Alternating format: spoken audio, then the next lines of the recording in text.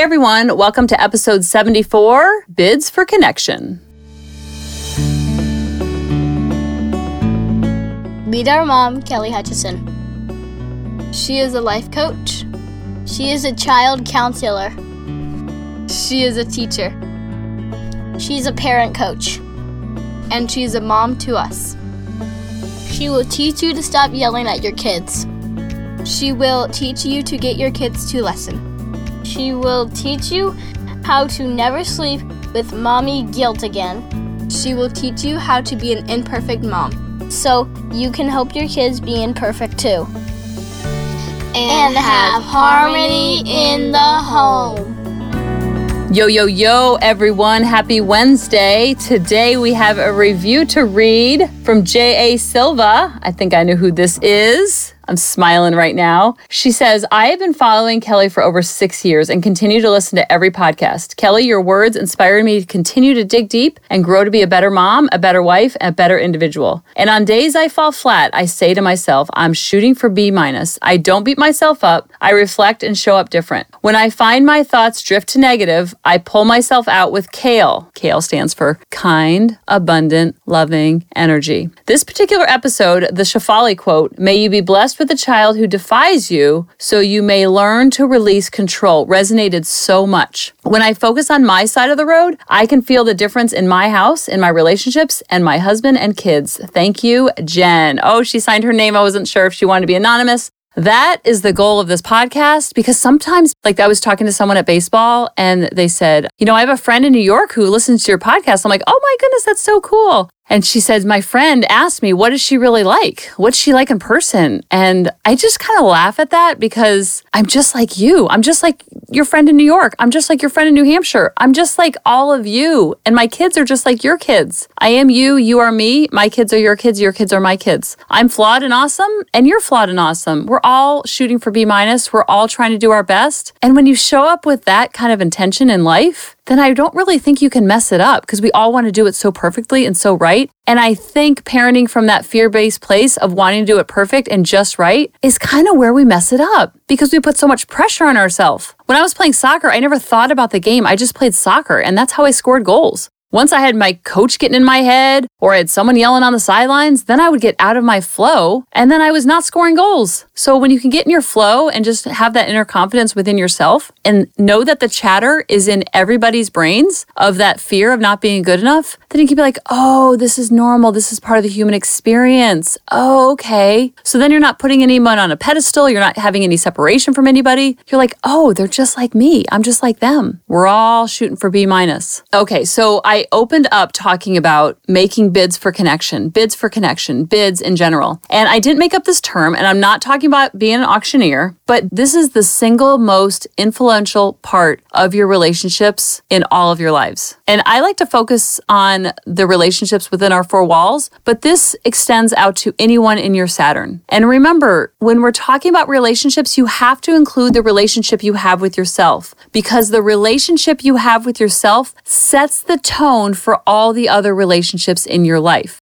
Remember my PJ Virga story when I said I love you on the phone to my quasi-boyfriend in 6th grade and he didn't say it back? And then I called him back up and I said I love you and you didn't say it back. Was your mom in the room? And he was like, I gotta go, bye. I knew him for like a hot second. That needy, graspy energy is very much a turnoff, and I don't blame him for hanging up on me. And I'm sorry, PJ Virga, but that was a very important lesson in my life. And I wasn't coming from a needy, graspy place. Our home was just, you say I love you to all the people. Like we were just always talking about love. I love you. We said it when someone would go get the mail, we would say I love you. So it felt very natural for me to say it to someone that I thought was pretty cool. And then when it was rejected, I was like, bro, what's up with you? Why wouldn't you say it back? And that's why I dialed it back. So I use that story as an example. Have you ever had a friend or a boyfriend or a girlfriend or someone in your life that is so into you and just like suffocates you with their attention and their need and their graspy energy? I have been that person, and I've also experienced that person. I remember when I was the needy, graspy friend with Debbie Brand in Coral Springs. She would play soccer in the hall with me for hours, and then she'd have the nerve of wanting to go home. I'd be like, bro, you have to stay here. Are you kidding me? You have to stay. I like held her against her will pretty much. And she's like, I'm out of here. And so I just want want to remind you that we can't get our worthiness and our value from anyone or anything outside of us. It always comes from within versus getting it from somewhere else, like our spouse and kids. That's the first place that we go to get that bucket filled, but it's not their job.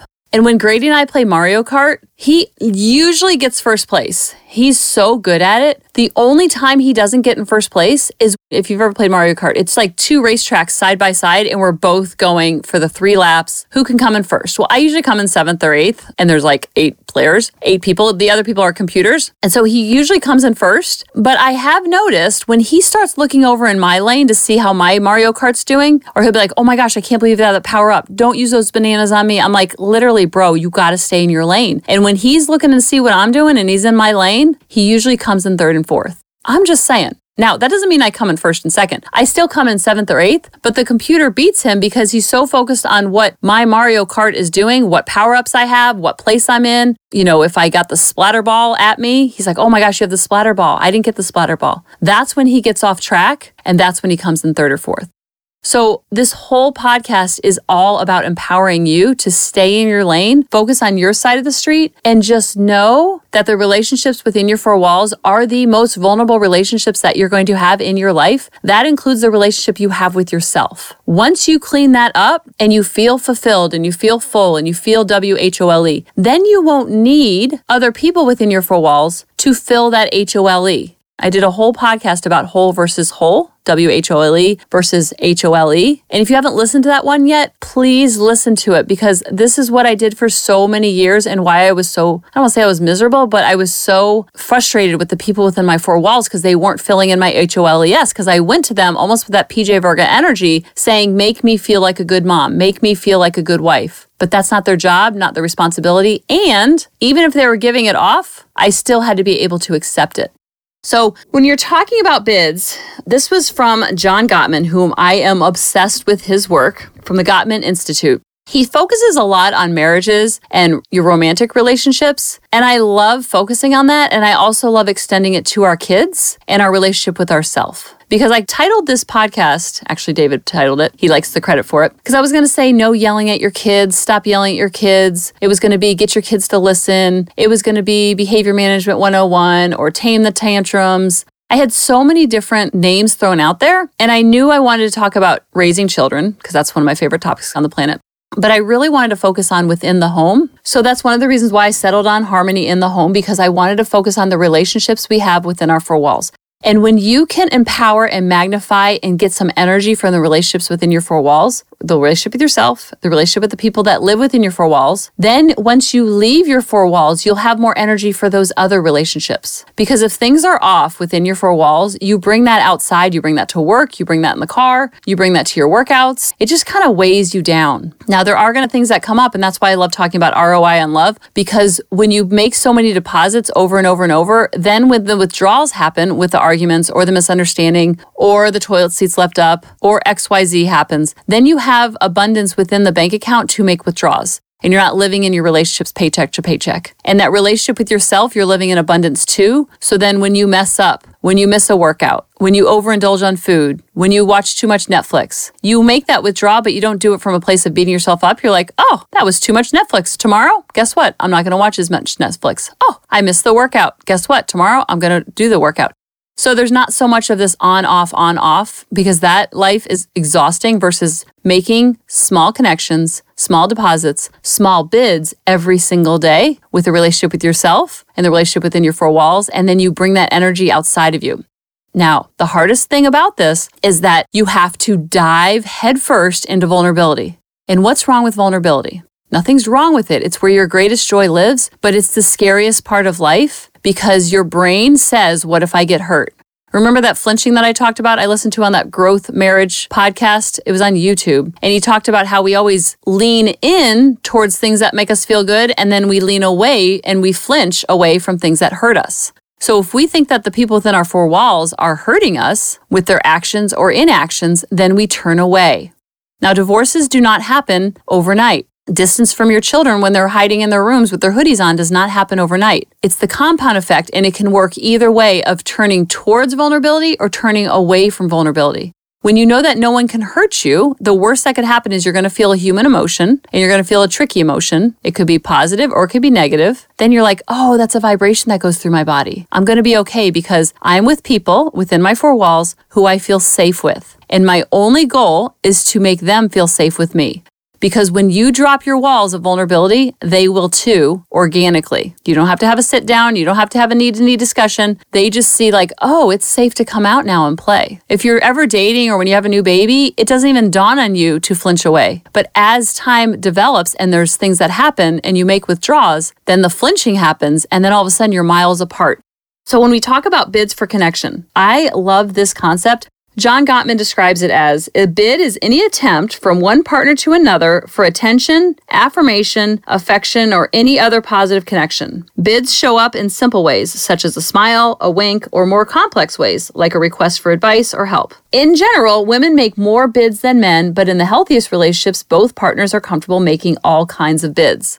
So I love talking about bids and also making deposits. It's kind of the same thing we were talking about as ROI and love. And when you find out your partner's love language or your child's love language, what you can do, this is a little workaround, is you can find out where their bids for connection are, and then you can accept those bids for connection with open arms.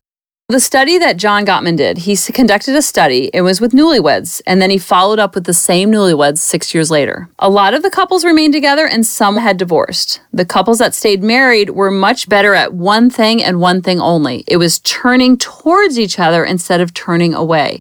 When they make those little bids for connection, how are those received? It's kind of like if I were to walk up to you and ask you for a hug because I had a really tough day, of course you're going to hug me back. So think about your partner, your kids, coming to you in a very vulnerable way, asking for a hug.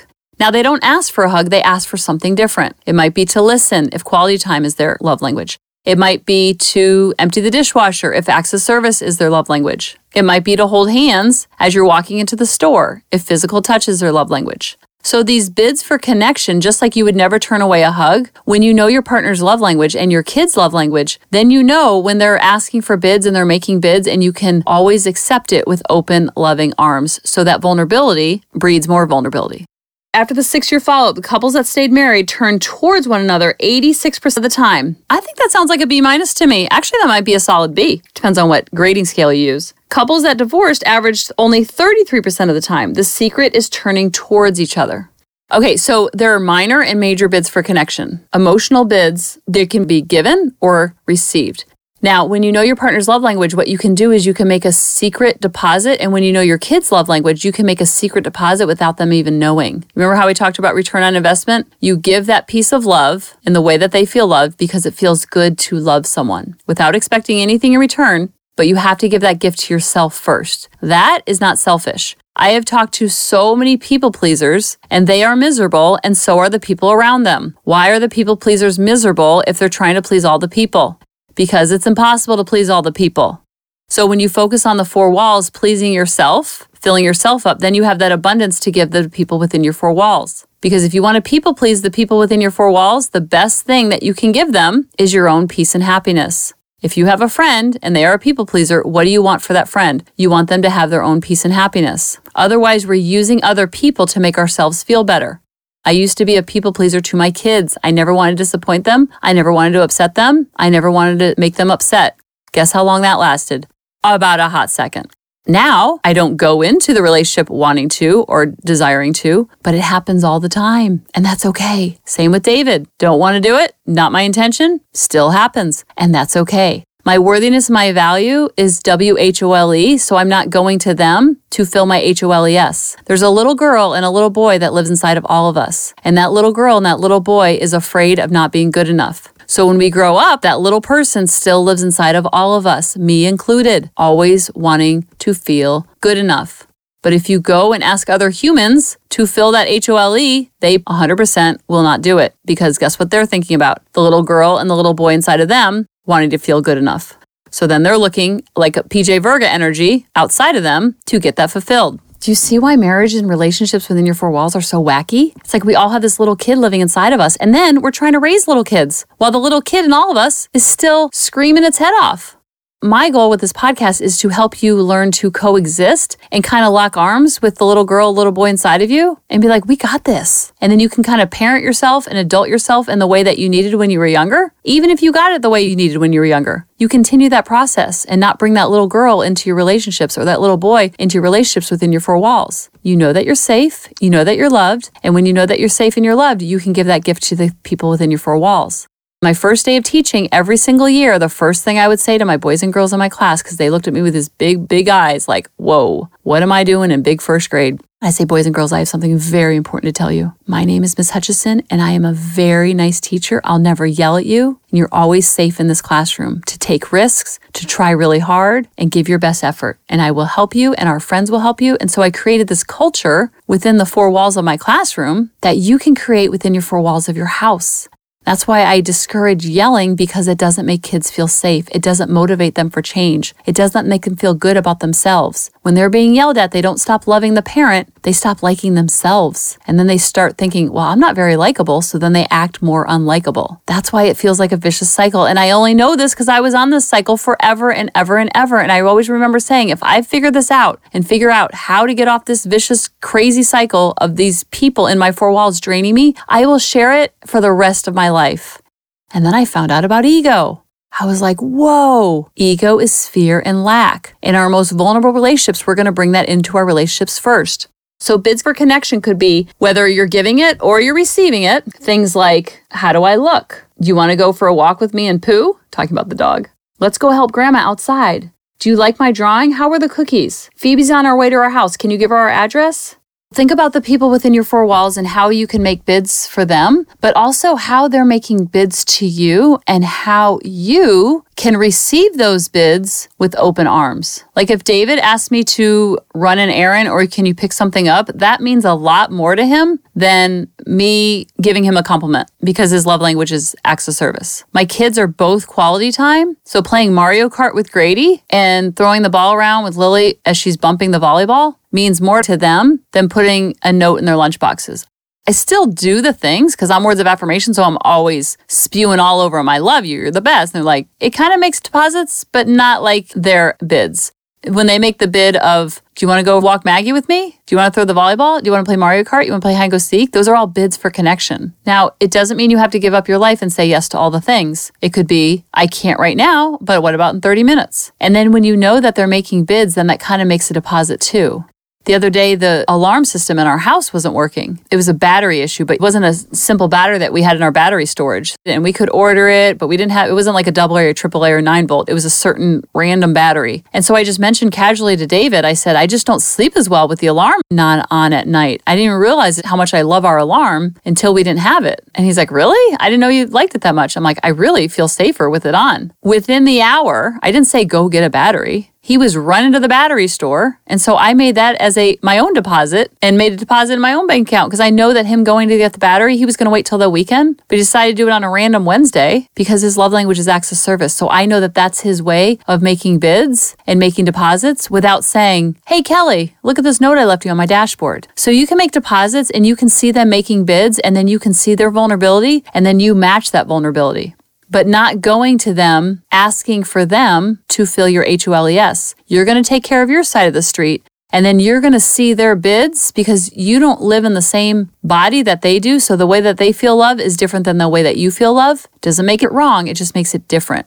So when you know that it's different, you can kind of see life through their love language goggles, and then you can still have your love language goggles and maybe make bids with more intention. Like if they're words of affirmation, you're listening to them, you're making eye contact, giving them compliments, send a note, send a text, send a card. This is easy for me. Things to avoid, not appreciating and being critical. That is a huge withdrawal for someone whose love language is words of affirmation. If their love language is physical touch, it could be things like rubbing their back, holding their hand while you're walking into the movies. Things to avoid, saying no to a hug when they ask for one. This goes for kids and spouse. Remember, 4 walls. If their gift giving is their love language, so then you might leave them a note. You might buy them something from the dollar store. You might fold their towels in a funny way. Things to avoid, forgetting special occasions. Huge withdrawal. But if their love language isn't gift giving, it's not a huge withdrawal. Do you see the difference? It might be a $50 withdrawal versus a $5 withdrawal. Still not a fan, but it's a less of withdrawal. Same goes for deposits. Remembering their birthday, which seems like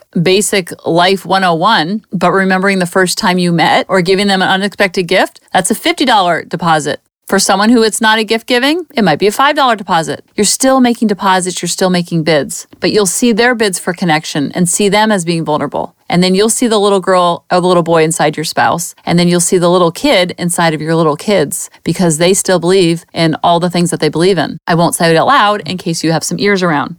If quality time is their love language, then you want to spend time with them. That seems kind of common sense. But time with them not being in the same room, but it's like doing the things that they like to do. If it's kids, if they like doing Legos with them, that is a huge deposit. Driving in the car makes a deposit, but it's a $50 deposit versus a $5 deposit. Playing Legos with them, because it feels good to love them, is a $50 deposit. Driving in the car with them, driving them to baseball, is still a deposit. You can still make great memories. Grady and I have great talks on the way to and from school. It's further than we're used to, so we have lots of car time, and that's probably a $5 to $10 deposit. Things to avoid in withdrawals would be distractions, being on your phone while they're hanging out with you, kind of listening but not listening, half listening. And then acts of service, we all know that one. Doing things is a great deposit. And then also lacking follow through and not doing what you're going to say is like a huge withdrawal for people who are acts of service. I only know because I'm married to an acts of service dude. So when you know what makes withdrawals and you know what makes deposits, you can make those bids for connection in the small little ways and also in the big ways. And then when they're making bids for connection, you can receive it because you see life from their love language goggles and not just yours. I love you guys. I'll talk to you next week. Bye-bye. Hey mamas, thanks for listening. If you had any ahas, clicks, or those lightning bolt moments while listening, you have to check out my free parenting bootcamp, where we take all of this to the next level and we try to create even more awakenings for ourselves so that we can connect more with our kids and never yell at them again. You can sign up at www.coachingkelly.com. And if you really want to fill up my love cup, send me an email of what your aha was, what your click was, what was that lightning bolt moment while you were listening. I want nothing more in life than for you to have harmony in your home and to learn how to be an imperfect mom like me, which allows your kids to be imperfect too, each and every day. Thanks for listening.